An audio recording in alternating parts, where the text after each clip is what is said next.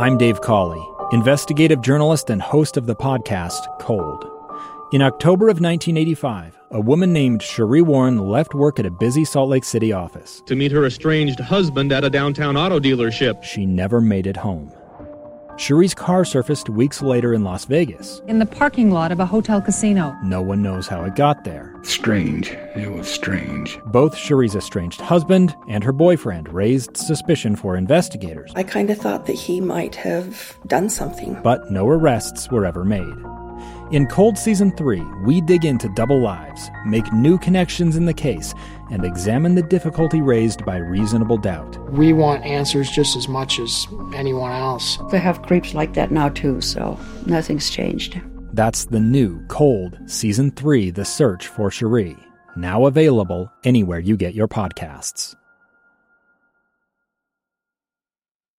Inside Sources. Inside Sources. Inside Sources. Where KSL offers Utah deeper insights on the news. Host Boyd Matheson divides rage from reason and elevates the conversation on issues crucial to our community. On KSL News Radio 102.7 FM and 1160 AM.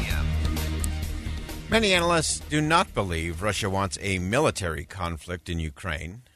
So what is President Putin's real aim with the buildup of Russian troops along the border?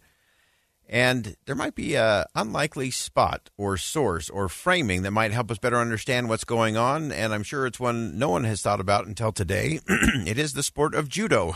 Could judo give us an insight into the Russian leader, what he's thinking, what he's trying to accomplish? Really pleased to have joining us back on the program Dr. Leon Aron, who is the senior fellow at the American Enterprise Institute, where he studies Russian domestic and foreign policies, U.S.-Russia relations, and the economic, social, and cultural aspects of Russia's post-Soviet evolution. He was born in Moscow, came to the United States as a refugee in 1978, and always delivers extraordinary insight, including a piece he wrote for The Hill today, Winning by Points, Putin's judo match with the West. Dr. Aron, thank you so much for joining us today. It's a pleasure. So give us some framing here. A lot of people have been prognosticating, what President Putin does and doesn't want. Your framing centered around an interesting model around judo. Tell us about it. Well, as you may know, Putin was a judo enthusiast, a judoka. He actually credits judo with essentially making him, a true man. He was sort of a peculiar combination of mama's boy and a little hooligan. And in growing up in the post-war Leningrad. And so in judo, contrary to what people may think, you very rarely win by 100 points or a throw. You generally accumulate points, 10 points, 1 point even, and that's how Putin became the champion of Leningrad in his younger days. And so I thought that this, if you take a large-scale invasion, and I could come back to it, why I think it will never happen, and I said that 2 months ago, as a throw, 100 points. Putin would not go for this, largely because of the domestic opposition. His domestic audience would not stand for bloodshed and huge Russian casualties, which inevitably will follow a large-scale invasion of Ukraine, and instead accumulates points. Well, all kinds of points.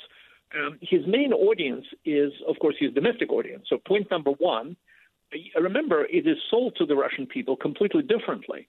It is sold as a defensive maneuver, egged and armed by the United States.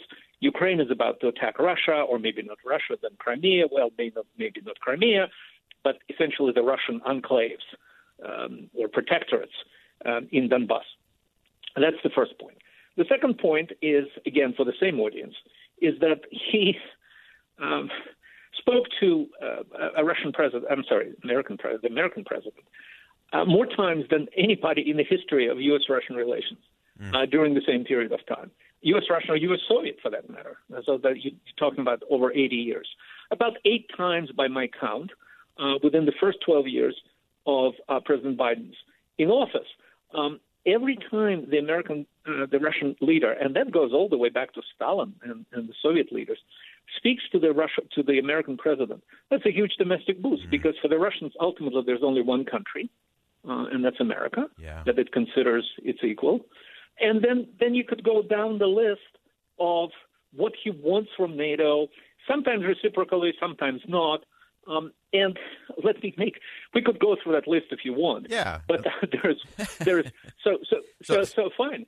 So the next one is, of course, the two things he wanted the most, the middle-range missiles, and he claims that anti-missile systems in Poland and Romania are not really anti-missile, that they actually could be reprogrammed to attack Russia.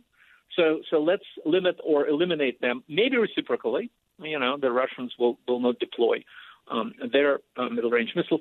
In any case, without going through the whole thing, and we could go back to it, he has, I think, about 5 to 6 very solid points.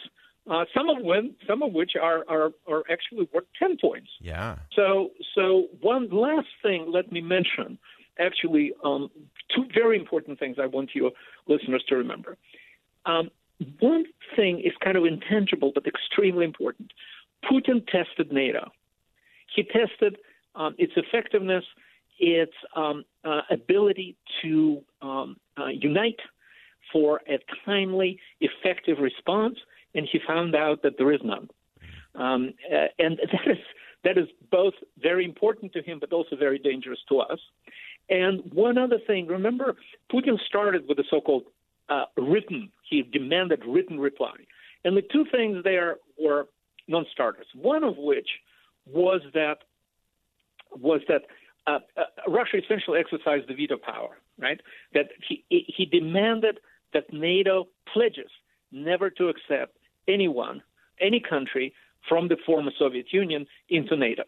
And NATO said, and the White House primarily, that this is a non-starter. However, de facto, of course this happened. Right. Can you imagine the trauma seared in the brains and hearts of the leaders of NATO, and particularly the American president? Of course, after this demonstration, no post-Soviet country will be ever invited into NATO. So he's achieved quite a few things. Yeah, and it is kind of racking up points, as you say, judo style. And I want to go back just real quick. We have just a couple seconds left here, Doctor, and I want to get to this, what he has going on at home and why that's so important. You mentioned that President Putin and President Biden spoke probably 8 times in various forms, in person, video, virtual, phone, and so on. And that's such a big thing. What else is it that President Putin is trying to score points on, and what is the impact of having Ukraine, if Ukraine is more successful and more free and has more entrepreneurs and more upward mobility, how does that threaten the overall scorecard for Vladimir Putin? Oh, this is an overarching concern. And we could say that very simply.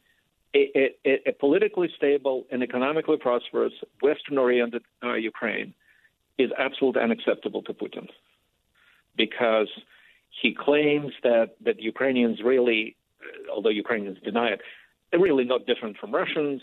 They're brothers. And if the Russians, who have had very, very poor economic performance and are looking at a very poor economic performance, largely because structural problems with property rights, courts that are for sale, the usual. And by the way, also the state takeover of the 2/3 of the economy. Right. They're looking at and an enormous defense expenditures. As a percent of the GDP, Russia spends more on defense than any other large country today. So they're looking at all of this, and if Ukraine gets its house in order, or I should say, if they manage somehow to overcome those obstacles that Putin throws their way, then I will say yes, he will invade. Yeah. But he's not there yet. It's still a very unstable country. Mm-hmm. Politically, still, oligarchs maneuvering the political power of President Zelensky is rather shaky. Corruption is reducing but enormous. Economic growth is okay, actually better than Russia, but still far from anything spectacular. Yeah. So in that sense, why bother? I mean, right. let them sort of stew in their own juices. Play out, yeah. Fascinating insight as always. Dr. Lian Aran, Senior Fellow at the American Enterprise Institute. Great piece on how President Putin is kind of going judo style, scoring points, not looking for the big throw, but small points that are so important. And Dr. Aran, will look forward to having you back as our ringside commentator and scorecard keeper as we look at the continued conflict. All right. Thanks so much for joining us today. Very good. Thanks. All right, we're going to step aside for one last commercial break. We'll come back. Final thoughts. I just think that's so fascinating what Dr. Aran talked about in terms of what Vladimir Putin is really trying to do and how he's winning. He's racking up some significant points, judo match style, and why we need to make sure we're being strategic in how we approach it. Stay with us. More to come on Inside Sources. I'm Dave Cawley, investigative journalist and host of the podcast Cold.